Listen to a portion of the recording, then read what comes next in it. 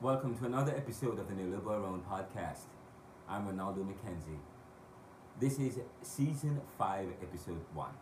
Yes, the first episode in what's going to be a 2 or a 3-part series entitled The Launch of the Sentencing Foundation, featuring Suavo Gonzalez. Well, it is the launch of the Sentencing Foundation, and this particular episode features Suavo Gonzalez, the 2021 Pulitzer Prize podcast winner, who we see in the background with this with the executive director of the Sentencing Foundation. But Suavo Gonzalez was at the launch of the Sentencing Foundation, and we were at the launch of the Sentencing Foundation yesterday, and we were able to interview several professionals, members of the people of the judiciary, legal people, attorneys, lawyers, prosecutors, professional business people, so on and so forth, ex-offenders with powerful stories. And Suavo Gonzalez was one of them, and he has a very powerful story. And we're going to begin this episode with his personal testimony, or his powerful story. And after that, we will get into the episode looking at looking at the directors and members of the Sentencing Foundation, talking about this particular event and the importance of the Sentencing Foundation and what they are about. But this particular gentleman, Mr. Suavo Gonzalez, he has a very powerful story, because he's an ex-offender, and he's still on parole, on a lifetime parole. But this gentleman is doing powerful. He's doing a lot to empower community, to empower ex or past offenders. Let's listen in on this particular story, on the testimony by this gentleman.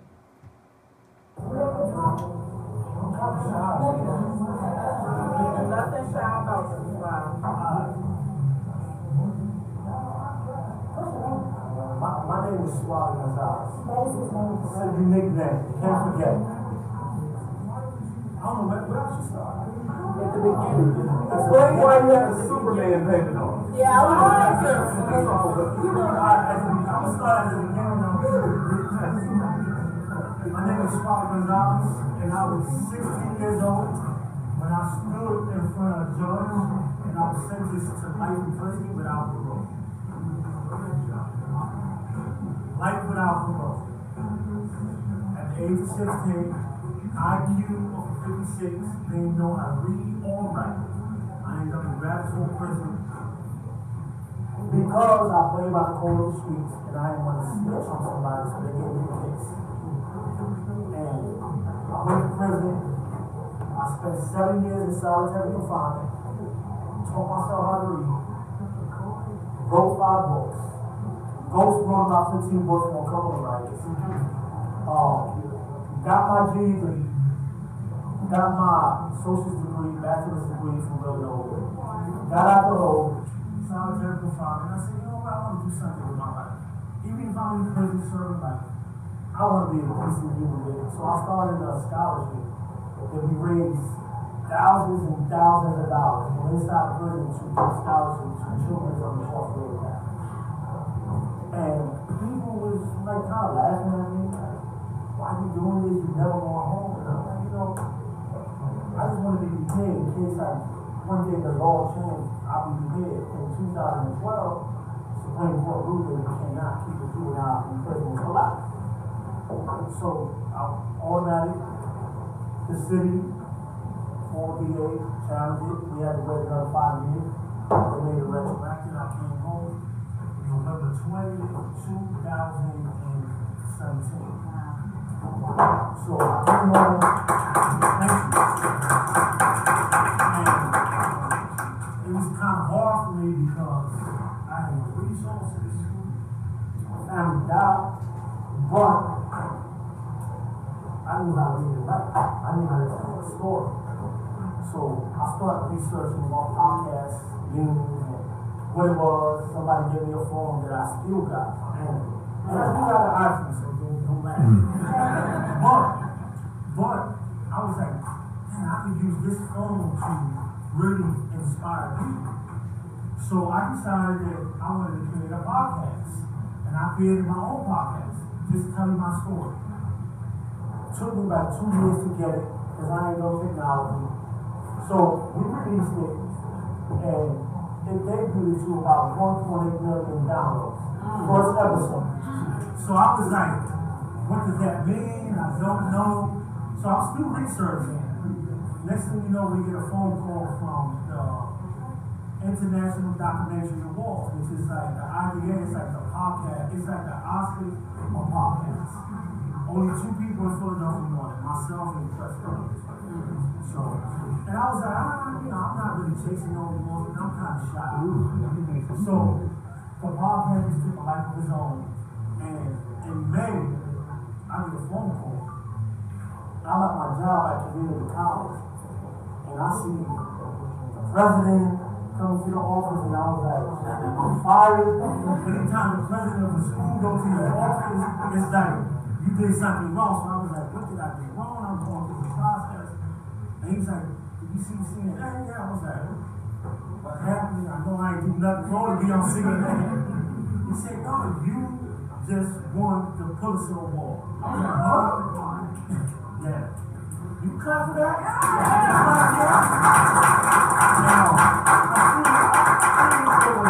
I had to research it, and I was like, wow. So a couple of weeks ago, I walked to New York, Columbia University, to accept. And it was funny because my name is like, sounds like Suavo. Who named their kid Suavo? Well, my mom did.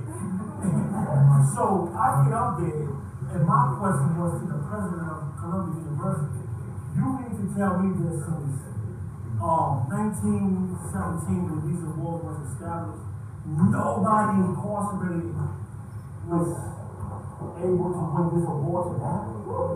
And he just looked at me, he said, what do you mean? I said, I think Mandela had that's one of the books that inspired me. He should have got it. But I'm honored to be the first formerly incarcerated person to ever win that Pulitzer Award. Because it shows transformation. It shows that we are more than our worst mistakes. It shows that we belong. And it's easy to forget today that I spent 31 years in a prison cell. Because I get to travel, I get to talk to the governor of California, got a couple of people to come home. But at the end of the day, I'm in Philadelphia, which a lot of work still needs to be done. And if anybody knows anything about parole and probation in Philadelphia, we have probably 275,000 ex-offenders in this city alone. But the thing that we have in this city is that other cities don't have is voting power. I'm going to say that again, voting power. I was able to vote 30 days after I came home. And I wondered, like, if we had somebody that had resources for us, how smooth that transition would have been. Because it wasn't easy for me. I went back to prison a year to the day I was home. They just took me back for something I didn't do. The lucky part for me was that I was working at the 25th district, so they had cameras. I was like, I got different cameras to the door. And it took 3 months to do that. Wow. So, not too long ago, I get a phone call from my friend Cynthia. She's here. She said, the judge wanted me, you gotta go see the judge. I was like, judge? I said, last time I saw a judge, it wasn't good. It wasn't good. So she's like, no, you gotta go see the judge. And I was like, oh, God. I'm all types of crazy stuff going to my mind. What the hell I'm gonna tell the judge? So, same way you research, research up. You gotta understand, I'm in media, I do media, so I research, I was like, oh, this is kind of fly. So I go in there, and I was blown away by what I saw. I sat in the courtroom first, and watched it go away. I was like, oh, man, I shouldn't have sat in front of her when they brought me in. But the bottom line is that we need people that understand the people where we come from. I don't come from the suburbs, I come from North Philadelphia. Athan Butler. If anybody know anything about Athan Butler, then, that's where I come from.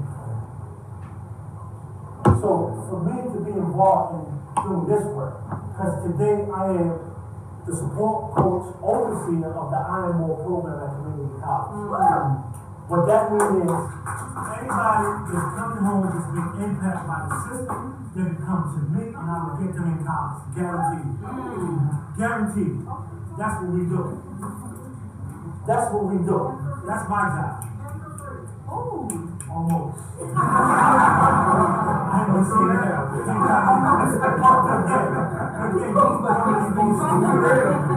So, I was just having a conversation with the judge, and everybody like, y'all better listen to that interview we just did. It dropped last night. It's on Apple. Death by incarceration. Look it up. And I was just telling her, like, we not only changing life, we are contributing to the public safety of the city. When we give people opportunities to have a better life, that's what we get. You know, and for me, I know how it is, because I'm still on lifetime parole. I'll say that again. I'm still on lifetime parole. If I spit on the floor and hit your shoes and you be like, oh, you spit on my shoe, you can get me locked up. So, exactly.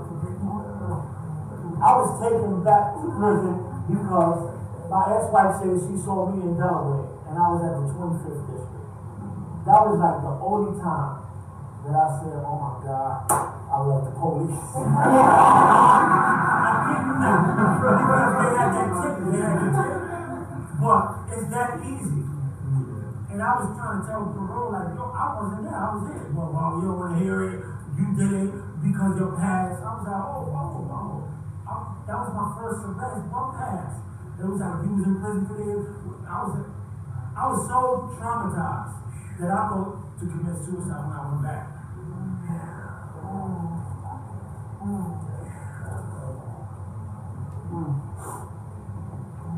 Because I came home and I was doing everything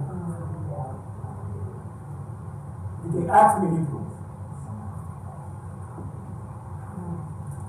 It's okay, bro. So for me, doing this work is personal. And I ask everybody that's watching live on Facebook, we need to support her. And when I mean support, I mean support. The same way we support all the name brands and all the rappers, we need to support the people that's taking care of our people and our community. Because if we don't, it could be your son, it could be your daughter ending up in prison.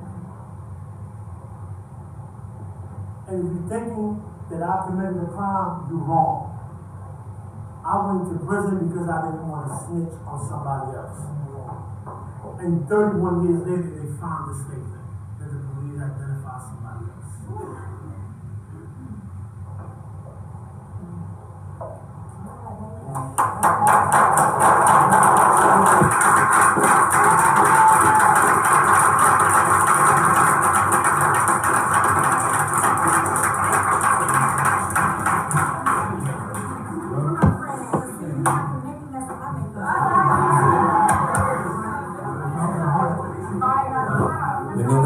Podcast, and that we just Suavo, we just spoke powerful story. We'll be right back after the messages.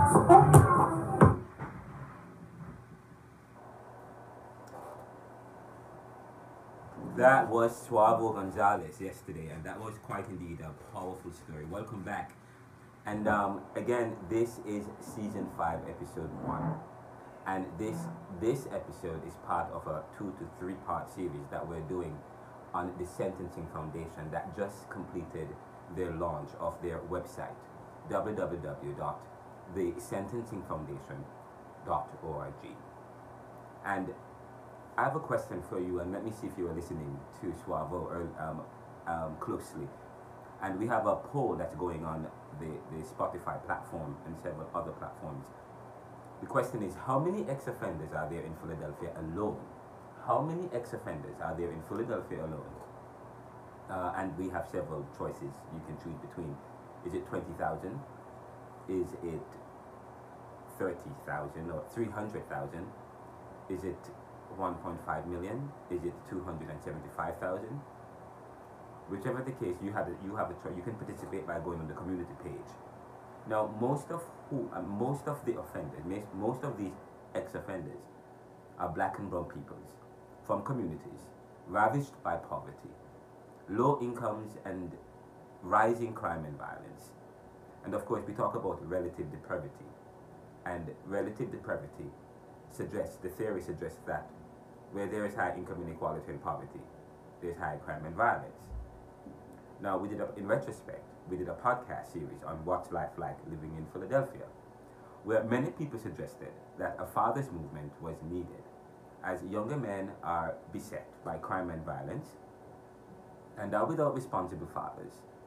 However, many of the fathers are incarcerated, and the lack of resources for ex-offenders create further challenges in rehabilitating these offenders or ex-offenders, and the cycle of incarceration and lack of fathers continue.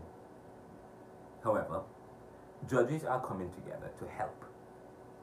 Judges are coming together to help, not just locking up. They're not just locking up offenders, thinking about that, but they're as a way to solve some of the problems.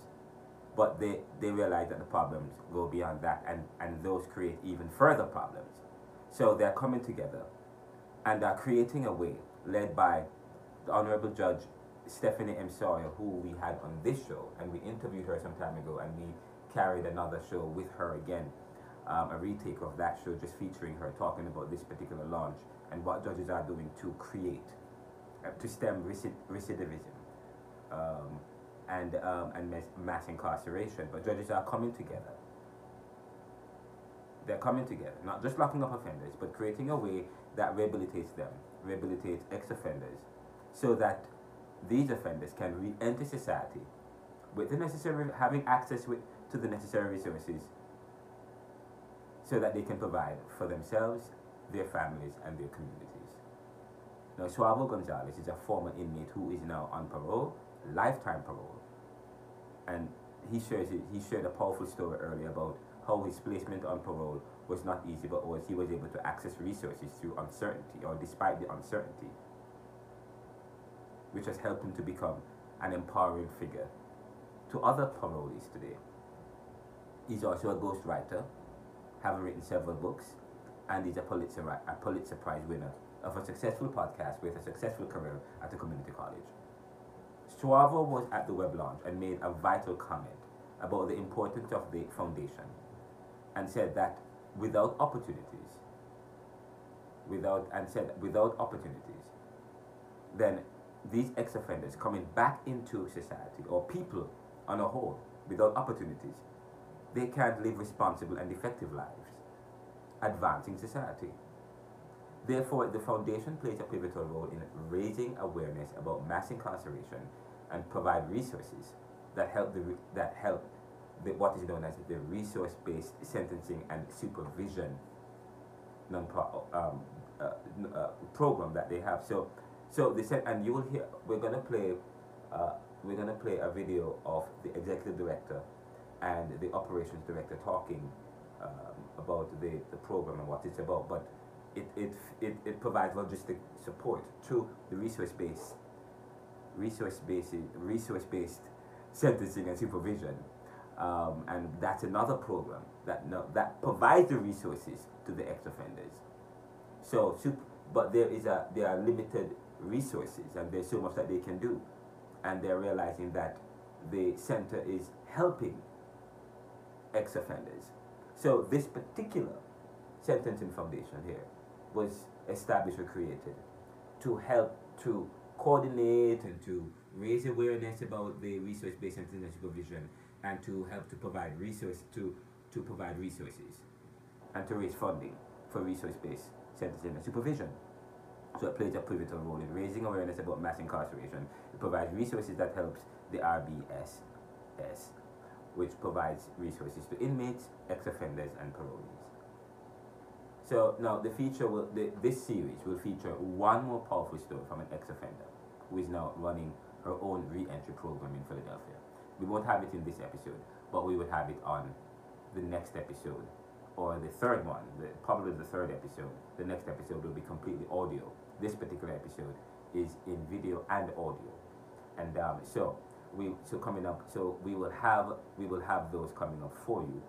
in addition, the series will feature other interviews from judges, attorneys. I think we spoke with Brian F. Humble Esquire, who is a defense attorney, and we also spoke with Nicholas J. Renzi, which is another attorney. We spoke with several attorneys, several stakeholders, which is quite powerful. Now we want to listen to the director of operations and also the executive director, who spoke about the foundation and talked about the logistics of it, the operations of it, so on, and more information that they have. So we will have them. We will have that recording for you just now. Let's bring it up in a second, if I could get to it.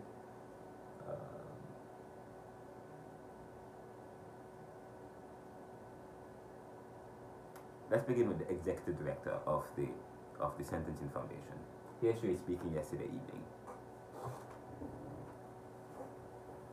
And I work for the First Judicial District as the first Chief Diversity, Equity, and Inclusion Officer in the United States in any court.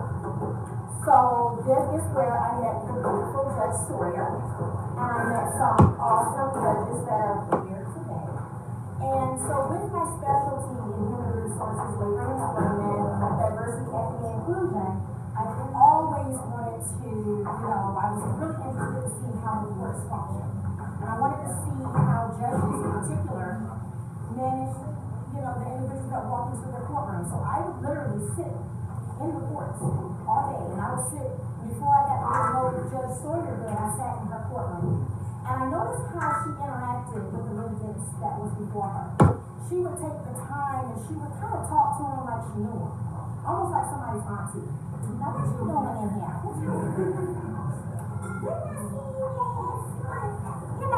And she would talk to them, and I saw how the litigants would respond to her.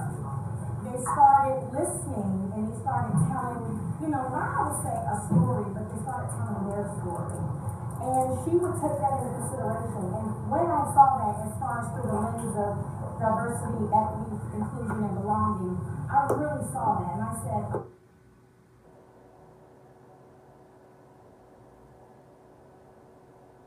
in the United States would obviously have to look at the case law and look at the laws, but also look at the person and look at who's standing in front of them. So that is why I am excited to be a part of this wonderful nonprofit. And I wanted to just stop talking because I can talk. And I wanted to announce this another beautiful young woman. Her name is Shonda O'Dennis. Shonda is our Director of Operations, and she is the backbone. So I wanted to bring Miss Shonda up here, and she's going to talk a little bit. Thank you, Miss Shonda. Oh, that was pretty warm. Welcome. How are you? Welcome. And my feet hurt. Yeah. So, my name is Shonda O'Dennis. I am part of the Sentencing Foundation. I work with all of the folks that are part of the Sentencing Foundation to make this work done. It's nice to see some familiar faces again. For the new faces, welcome. So the Sentencing Foundation is a resource-based sentencing. So basically, for those of you all that do not, and probably most of you all know, that's why you're here. Basically, instead of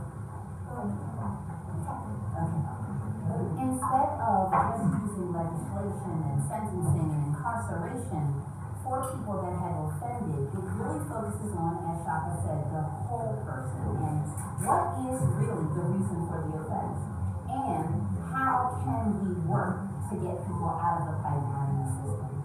So once we find out what it is that is the issue, that's connected with some resources, so maybe we can help to remedy these situations without going to jail and things of this nature. So that is, in a nutshell, what the Sentencing Foundation is.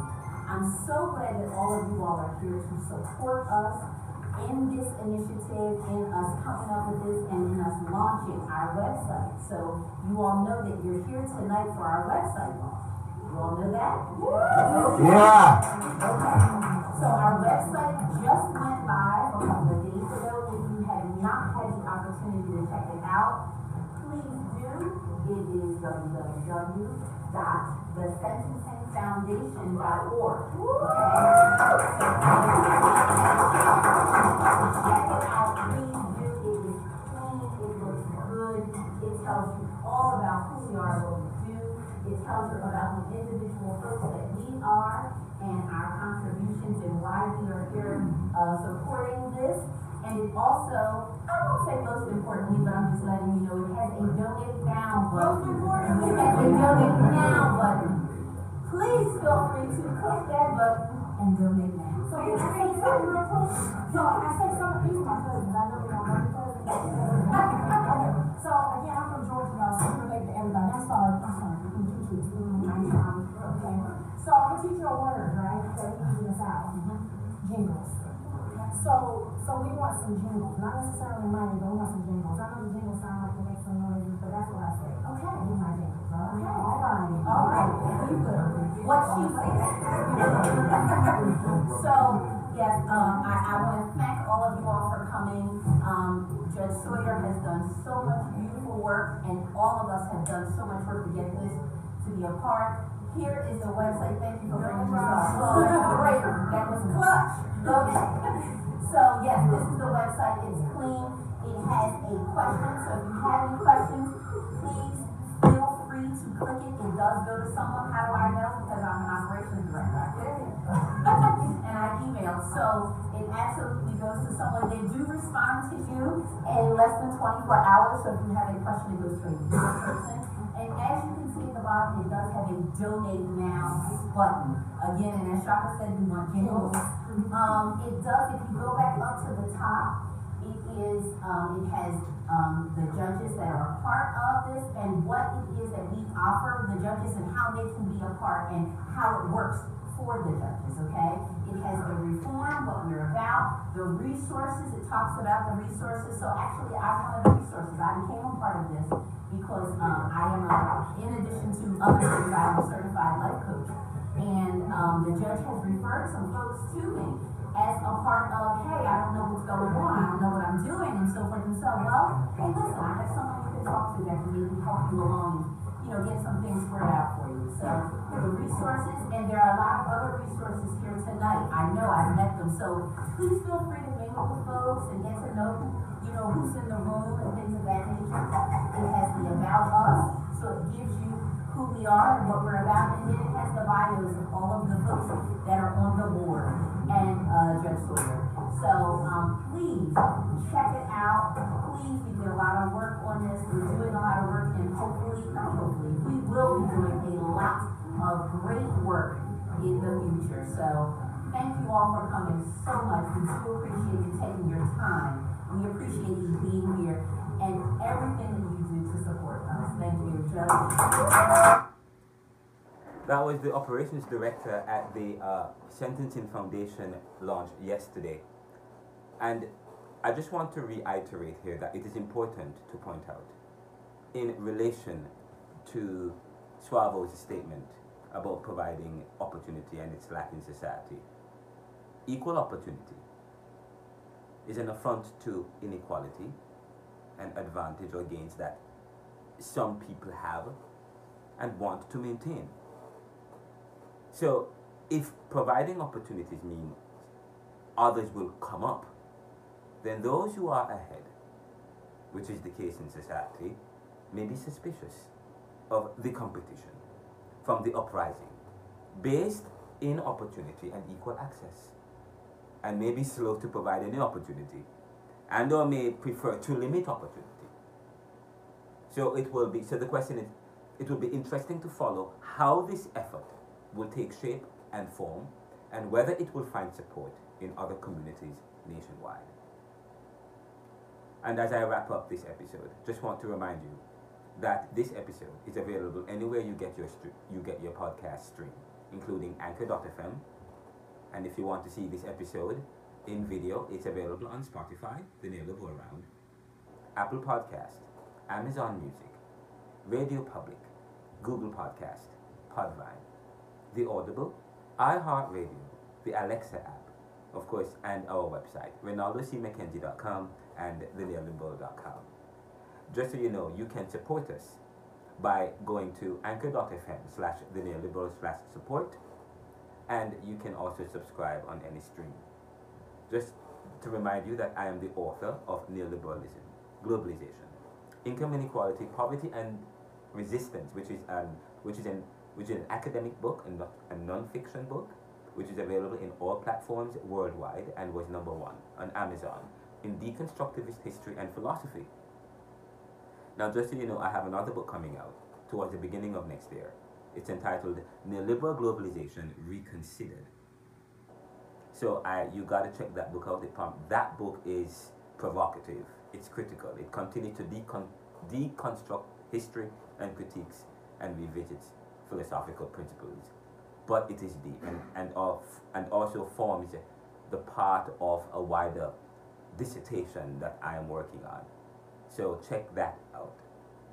Of course, you can visit us at www.theneoliberal.com, and I should be back at JTS, Jamaica Theological Seminary, lecturing Caribbean thought as I did before. I'm looking forward to that.